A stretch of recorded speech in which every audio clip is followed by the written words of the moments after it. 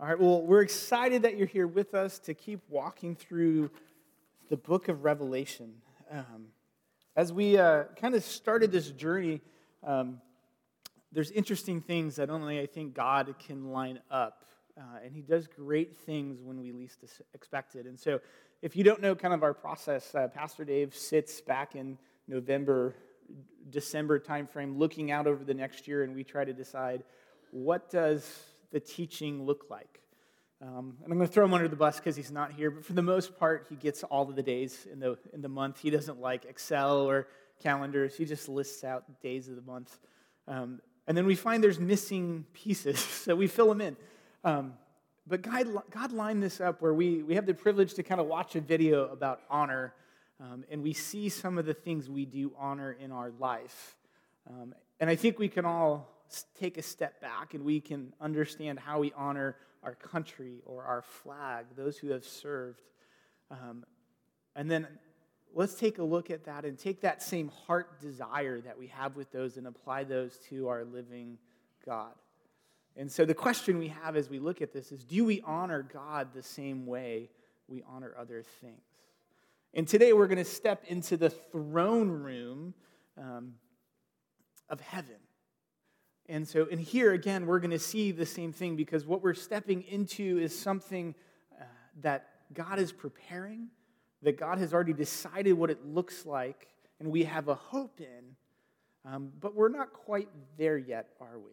And that's why as we look at like even the Lord's Prayer, we pray on earth as it is in heaven because we so desperately trust and hope in that and want that to be what exists here.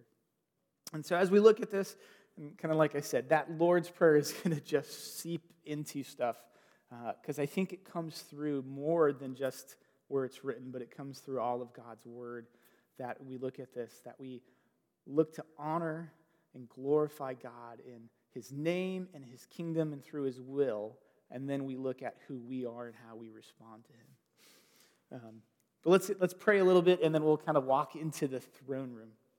Lord, we just pray that you give us eyes to hear and hearts to see what you want us to see. We pray that communication is not hindered, that your Spirit moves loudly and speaks and overcomes my inabilities and my heartaches to reveal your word and your purpose for us today. Open our hearts to see. We encourage and ask that you let this be more than just about us, so that your word gets proclaimed across the globe today on your day. In your name we pray, amen.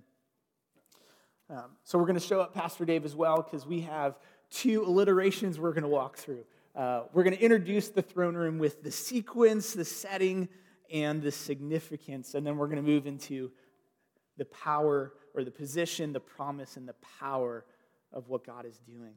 And so as we look at the introduction or we look at where we are, we need to realize that Revelation was kind of written in three parts. And we see that in Revelation 1:19. So if you want to turn with me there, you can, but it's up here. And Jesus is asking John to write these things, and he says this: "Write therefore the things that you have seen, those that are, and those that are to take place after this."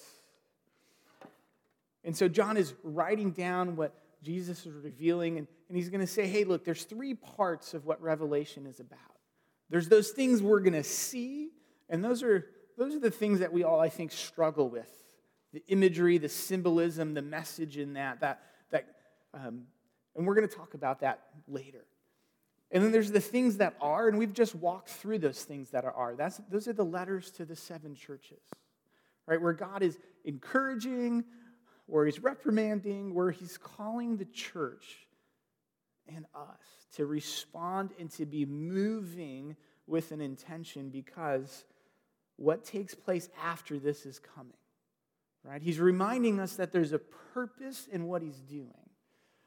And we're going to get into this today, okay?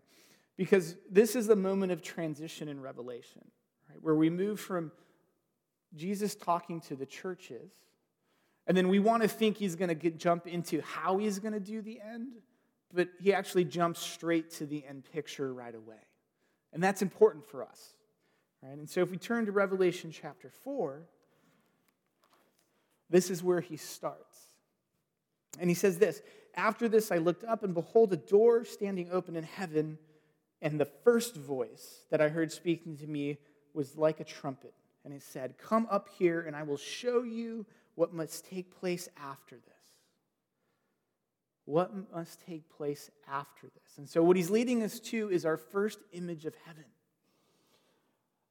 And it's important to us to realize that the first thing we see in heaven is the throne room, and that this is the centrality of what the gospel is. It's the centrality of what our heavenly future is, that it's God-focused more than it is us-centered. Right? And as we look at this means that as we read through this next passage, we need to put ourselves in the right setting, because what we're putting ourselves into is the perfect future. God's work has been done, and he's invited us into the throne room, and we are living out how he's intended us to be living today. And so we need to think about things in the perfect picture, not in some of the brokenness that we walk through. And the significance of this is that fact that the throne room is the central picture, right? And that's the message through Revelation, right? We're reminded that God is the focus above all things through this picture, right? And that's not just, so that's the message in Revelation, but that's also the full biblical story, right? That it's a God-centered piece, not focused on his punishment and judgment of us, but with his restoration of his kingdom, of his returning back to the central point that we're made to be in his presence. All right, and so here we go. We're going to walk into the throne room, and we're going to get this image that's presented to us. And this image is important because it's going to remind us of a few things that we shouldn't take for granted, right? We're reminded of God's position. We're reminded of God's promise. We're reminded of his power. And most importantly, we're going to be reminded of our posture as we respond to his position, promise, and power. So if you want, turn with me to Revelation chapter 4, and we're gonna dig into this. So after this, I looked up, and behold, a door standing open in heaven, and the first voice, which I heard speaking to me like a trumpet, said, "Come up here, and I will show you what must take place after this."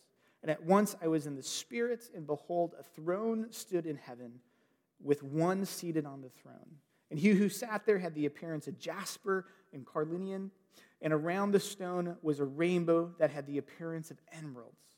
And around the throne were 24 thrones, and seated on the thrones were 24 elders, clothed in white garments, with golden crowns on their heads.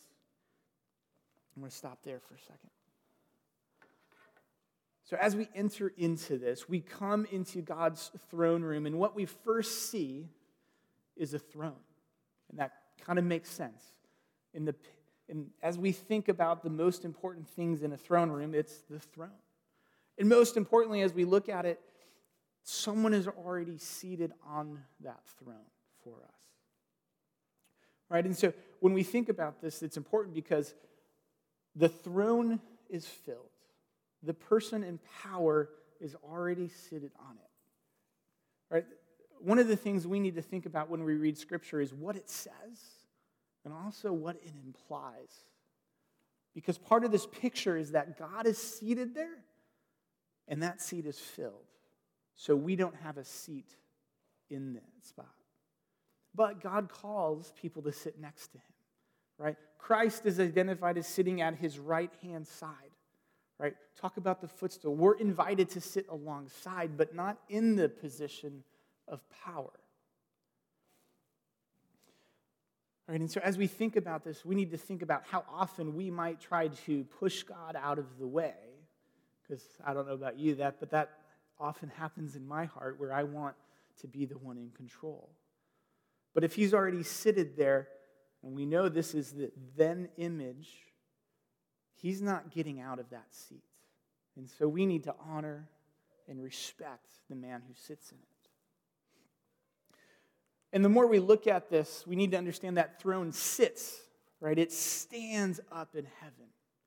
And so there's kind of this idea that it stands in elevation to us, right, above us. And there's a placement that should hopefully draw us into a natural response of respecting what's in the chair. And more about that, it gives us an idea of who's in authority and the vision that's there. So growing up, I was a lifeguard. There was something special about sitting. How many of you were lifeguards? A few of you? Okay. There was something special sitting in your throne, wasn't it? Along the pool, there were all these little thrones, and you got to sit up above people, and they gave you a whistle, which meant you have power. It wasn't your rules, or sometimes you made up your own, but you got to whistle at people and let them know, and it was for their safety most of the time. But there's power that comes in sitting on that throne, doesn't it? And on top of that, there's visibility that comes from that spot, right? As a lifeguard, when you stood on the side of the pool, what you saw was face after face after face, and it just got confusing. But when you sit in the throne above, all of a sudden you see the space around people. You don't just see the glare of the water, but you see through the water and the dangers and the depths and what's out there. And that's the same image I have of God sitting on his throne, right? That he's sitting in that place because he has the power to do things and the authority, right? And he's doing that out of love for us, out of care for our safety, right? And then he's got a visibility that we don't see, right? How often after the fact we've made a judgment or we have a perception about something or we even open our mouths and say something and we don't have that whole story. Yet we have a God who sits on top and in his throne, who has the power and the visibility to see what we don't see. And sometimes we need to step back and recognize, I'm not in that place. And I need to trust his heart and his visibility over my own eyes. And as we keep kind of walking through this image of God sitting on the throne, we're given the image that he's already seated there. And he's got kind of a persona that we need to look at. And we see that in some of the imagery that comes out, right? We see that in this, that there's this appearance of jasper and carnelian, or in some versions, sardis, okay? And what that should do for us, or at least what it did for the people when John was writing this, was that they remembered another story that had these same colors associated with them. It goes back to Exodus. And you shall sit, so Exodus chapter 28, we're going to skip a little to the middle. You shall set in it 4 rows of stones. So this is the priestly ephod, the priestly garment that the high priest is wearing into the tabernacle. Right? And it's heavy and it's big and it's meant to remind them of who they serve. And on it you shall set 4 rows of stones. A row of sardis or carnelian, topaz and carbuncle shall be the first row. In the second row an emerald, a sapphire and a diamond. In the third row of jacinth, an agate and an amethyst. And then the fourth row of beryl, an onyx and a jasper. All right, the first and the last listed on the man on the throne is the first and the last listed on that priestly ephod. And they shall be set in gold figure, and there shall be 12 stones, and with their names according to the names of the sons of Israel, they shall be like signets, with each engraved with its name for the 12 tribes. So sitting on this throne is the image of God who has the first and the last stone of that priestly garment. This should bring us to that idea of the Alpha and Omega. It should bring us to this idea that what those stones represented to the high priest was a reminder of all God's people who he stood as a representative of. And now sitting on that throne, we don't have just 12 stones, but we have the first and the last representing the fact that God sits on that throne for all of his people. Not just the tribe, but all of us.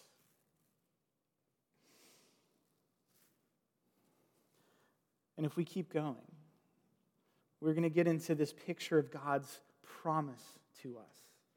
Right? We get into this rainbow, an emerald rainbow that's radiating around the throne. And again, this is another one of those hyperlinks because the people of that time would recognize what this meant. Right? This represented the Noahic covenant of what the promise God gave to Noah after the flood. And he said this, "And this is the sign of the covenant I make between me and you and every living creature that is with you for all future generations." That's us. "And I've set my bow in the clouds, and it shall be a sign of the covenant between me and the earth. And when I bring clouds over the earth, the bow is seen in the clouds. And I will remember my covenant that is between me and you, and every living creature of all flesh. And the waters shall never again become a flood to destroy all flesh." So as we think of his promise, we need to see that in the Noahic covenant, God promises that when the circumstances are right, I'm going to put a rainbow out there to remind myself and you of my promise. Right? When the clouds are out, when all is kind of perfect, right, we can see that rainbow, and God as a reminder of it. But there's something that's unique in this rainbow that sits around the throne, that it's ever present. Right? The promise has been fulfilled. In him sitting in the seat of judgment, he has kept his promise. He has not destroyed all flesh, but he's brought us into his presence, which is why those 24 elders will sit around him.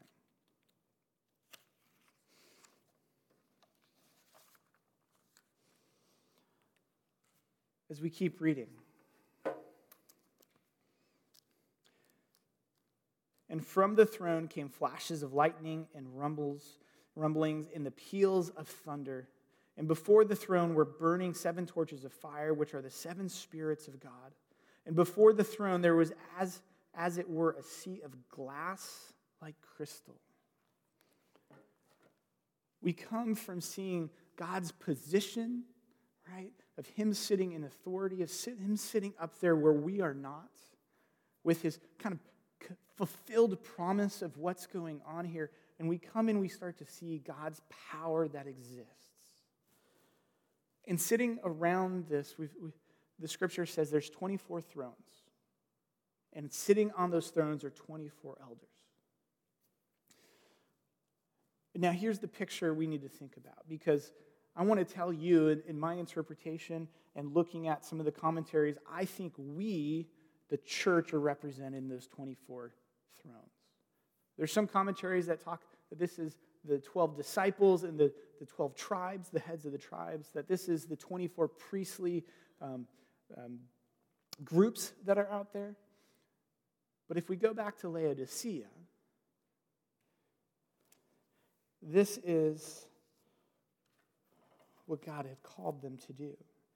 "That I counsel you to buy from me gold refined by fire, so that you may be rich, and white garments so that you may clothe yourselves, and the shame of your nakedness may not be seen."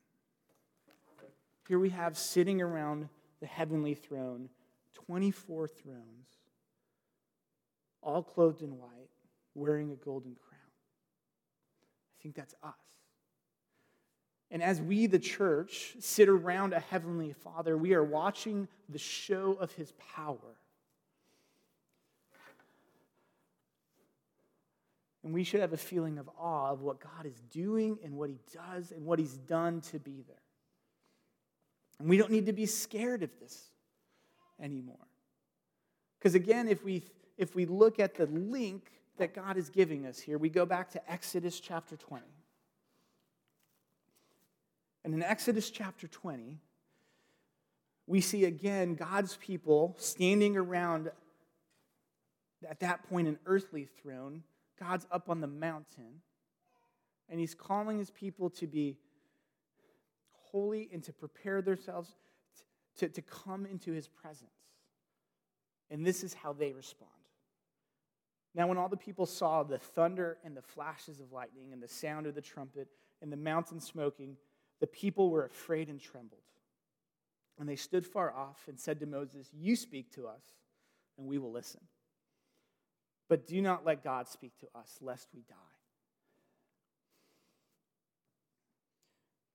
There's a power that the people recognized. And when we sit on this side of that heavenly place, we know we're still walking through some struggles. Although we know the hope and the security of our salvation, we still have to deal with that sinful tug, that walk through temptation. And sometimes it's just hard to recognize and to give away power to God. Yet here we have, in the perfect place, the first image of God. We see God's people just sitting, watching God's power and being in awe of it. And as we watch in a second, we're going to see them worship him through all of it. Not running away, but coming to the mountain, ready to receive him. And if we keep going, there's 7 torches that sit in front of this. So this is the Holy Spirit. Right? This is also a reminder of the lampstand that sat in the tabernacle that lit up a dark place. The power that sits at God's feet. And as we think of the Holy Spirit and the power God has with that to convict and to move and for miracles and for... we're just reminded of how great our God is. And then if we move to just one more space in this, because in front of all of that, we have a sea-like glass. As a sailor, we would be out to sea, and every so often we would get that perfect, calm ocean. It doesn't happen that much. And when it happened in the morning or at sunset and just God's creation reflecting, you sat in awe of it. And then we sat in awe of the chaos and the power and the destruction that would sit in that same sea. And yet here we have a God who sits up there and has a sea of glass. And I'm just reminded of Genesis, where God separates the sea, and in between is the heavens, and we have his power to put that same character and that struggle and the chaos in one world and have his perfection in the other. And again, I hope it will bring us to recognize what we're supposed to do in response.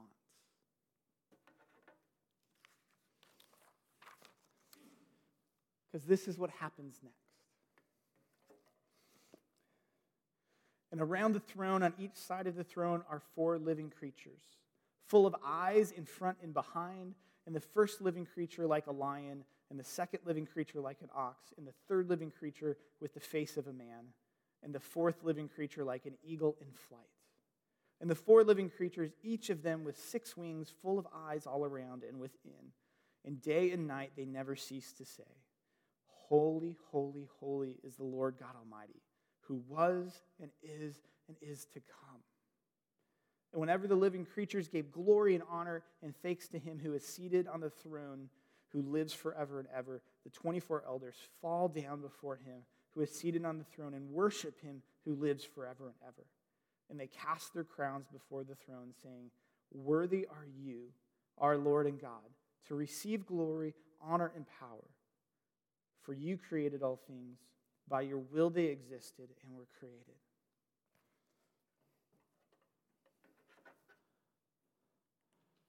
The posture of our response needs to be about perpetual worship. This idea of giving glory, honor, and power to the God who has the position, who has fulfilled the promise, and has the power to do all these things. And what we're supposed to do is bend our knee to it. And as we look at what's going on, what's happening here is all of heaven, right? We have 4 angelic creatures calling us to worship. Leading the church, leading us, reminding us perpetually that our hearts need to be aligned, that our desires should be aligned with God, living in perfect unity, in perfect relationship, following their lead. Right? What it feels like here that this is more than just words, but this is our heart. These are our desires. And it's about throwing our crown at the foot of his throne. There's something we got to think about when it comes to that crown. Because who gets a crown? The victor, the king. The servants don't get crowns. Yet, God calls us and he puts a crown of victory on us. And what our response is not to hold that crown with all our power and might, but to cast it down at his feet and give it all away. That's the heart of what our response is supposed to be. Our posture is supposed to be a full reverence, full commitment all the time to our Heavenly Father.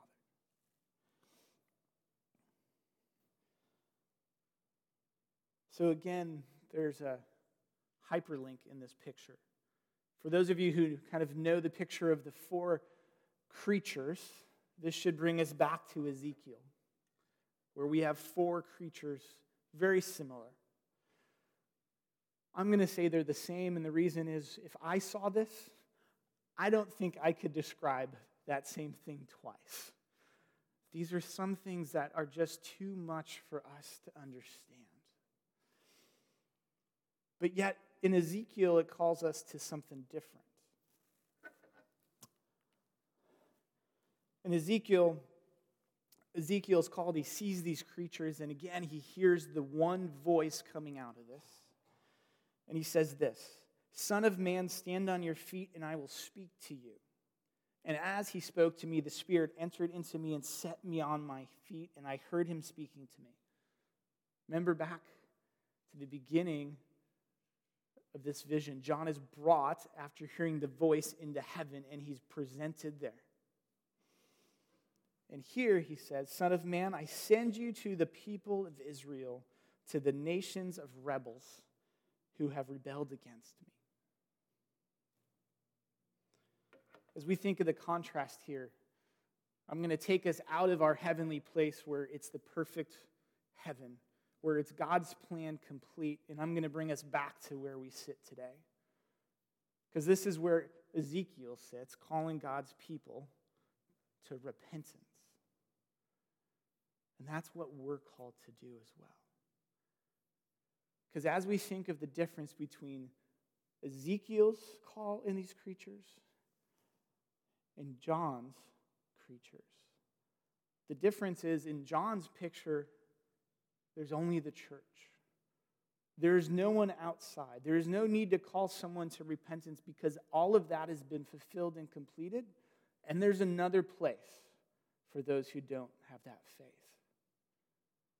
But we sit on this side of that after. And Ezekiel's call and God's call on him is to go and call those people to repent, even though they know they're going to rebel. And so for us, I think here's our contrast we need to walk forward in, is what posture do we have in our worship? What posture do we have in our hearts as we go forward with this? And so let's look about what do we do with this? So I think the first question we need to ask ourselves is, how is our worship? I want you to know when I've been here 15 years. You've seen me grow. I hope you've seen me grow. My walk looked a lot different when I first stumbled in these doors. Church was a great thing. And in these pews, I would cry, and I would fall down, and I would cast my crown at God's feet. I think we all recognize that here. I think there's a conviction that happens when we're willing to come and worship the Holy God. Something moves in us. And then we walk out the doors, and we get on with our life. And I found myself crawling and trying to grab my crown back and put it back on my head and hold as tight to it as I could. Because I like to be in control. I like my vision of the world. But then we're reminded that next Sunday when we come back, that we're supposed to cast down our throne, or our crowns, our power, and sit underneath him who sits on the throne, who has the position, who has the power, who's fulfilled the promise, and he's calling us to worship him. Now, this sounds weird because heaven only of worship doesn't really make me excited. As we get through the rest of Revelation, we will see how much bigger and better heaven's image is. But there's something special about this first image that we need to recognize, that the first experience we have in heaven is seeing our Heavenly Father on his throne and recognizing how we're supposed to respond. So as we keep going, we look at the 24 elders that sit around that throne. And here's my call to you. If the only time you throw down your crown at our Heavenly Father is on Sunday, you're missing out on so much. So much incredibleness, so much blessing, so much goodness that he has to offer. The 24, to me, represents 24 hours of the day. How often are we willing to come and submit to him, to throw our crown to him? Because even standing here today, I'm going to tell you I like my crown, and I fight to get it back. And the gospel is the only thing that's going to call us to keep laying it back out. And I think there's a reason these four creatures keep calling the church, us, into worship, because we need it. And we need it all the time. And the more you can come to that place of laying your crown down, I just want to tell you, you're going to see things and feel things and be led by things that you can't imagine. Because it's his power that's doing it and not ours.